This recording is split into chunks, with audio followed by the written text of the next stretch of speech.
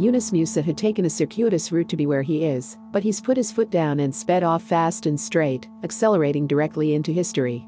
A Ghanaian England youth international born in New York, raised in Castelfranco Veneto near Venice, Italy, and embarking, East London, he raced across the field of the Mestalla in Spain, hitting 20.8 miles per hour as he ran. There was just one thing on his mind. I can see a marker behind me and I see Denis Cheryshev, but I keep going and keep going, he said. The only thing in my head is the goal.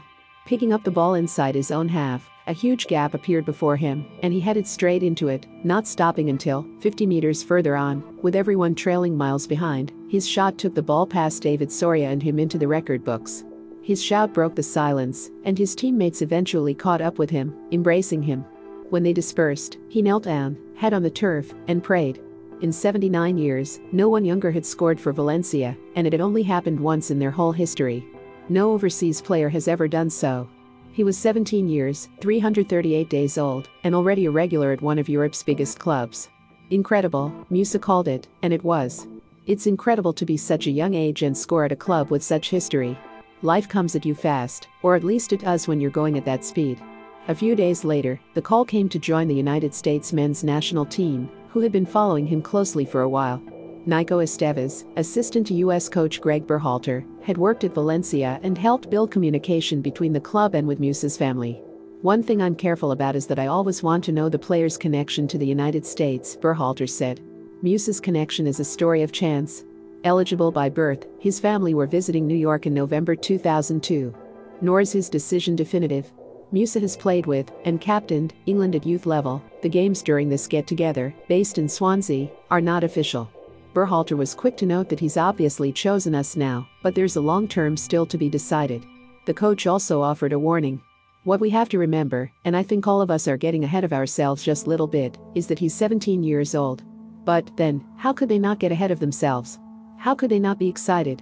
And, besides, if anyone is getting ahead of themselves now, and in fact always did, it is Musa. Born in the US, his family lived in Italy where the president of the local club said, you could see a mile off that he had the qualities to succeed and a phenomenon, a kid whose only obsession was the ball. At the age of 9, he moved to London as his parents were looking for work, and stood out there too, joining Arsenal's academy, always playing in teams beyond his years. Valencia's coaching staff admit that, truth be told, they didn't know Musa when they arrived this summer, a year after he had. By contrast, former manager Marcelino did. Sacked by the club at the beginning of last season, forced out in September 2019 despite having taken the team to the Champions League and won the Copa del Rey, Marcelino had told people that this kid was going to be a bit special. Although Musa was just 16 last year, Marcelino included him in the Champions League squad and in first-team training. Pablo Longoria, the club's sporting director at the time, had known Musa for a long time and took advantage of legislation preventing English clubs from tying youth players to professional contracts in order to bring him to Spain. Valencia did not even need to negotiate for a footballer that Longoria thought would be important, blessed with exceptional qualities. An all-around midfielder who was outstanding technically and physically. Personally, too. Asked what Musa is like, one insider says simply, La Hostia. Literally, it's the communion wafer, the body of Christ. The absolute business, in other words. Super competitive, disciplined, bright, happy, and integrated immediately. A box-to-box central midfielder who sees his greatest quality as his passing end, asked who he played like, came up with Paul Pogba. Valencia saw Musa primarily as a number 8 with Legata, a rival. The timing, understanding and physique to dash into the area from deep. Able to cover a lot of ground, here was a player so good he could play across the midfield, including the right flank, going inside and outside. And if there were mistakes still, that was fine. You had to let him make those.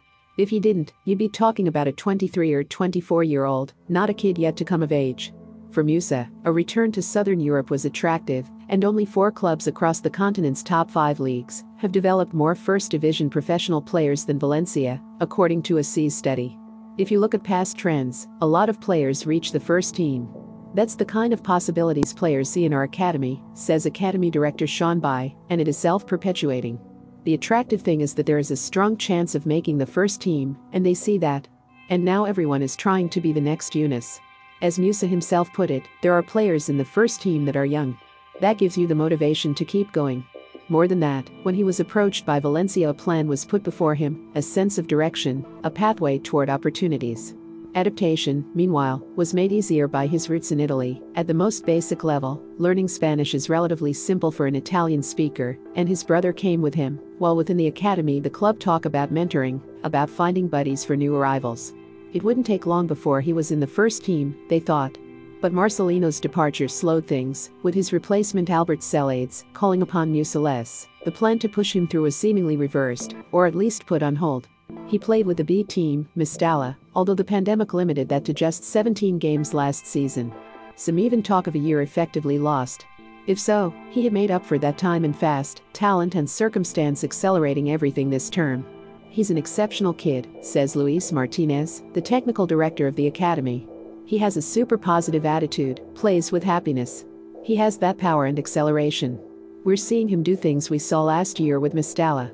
It was just a matter of time before we saw him in the first team, so we're very happy.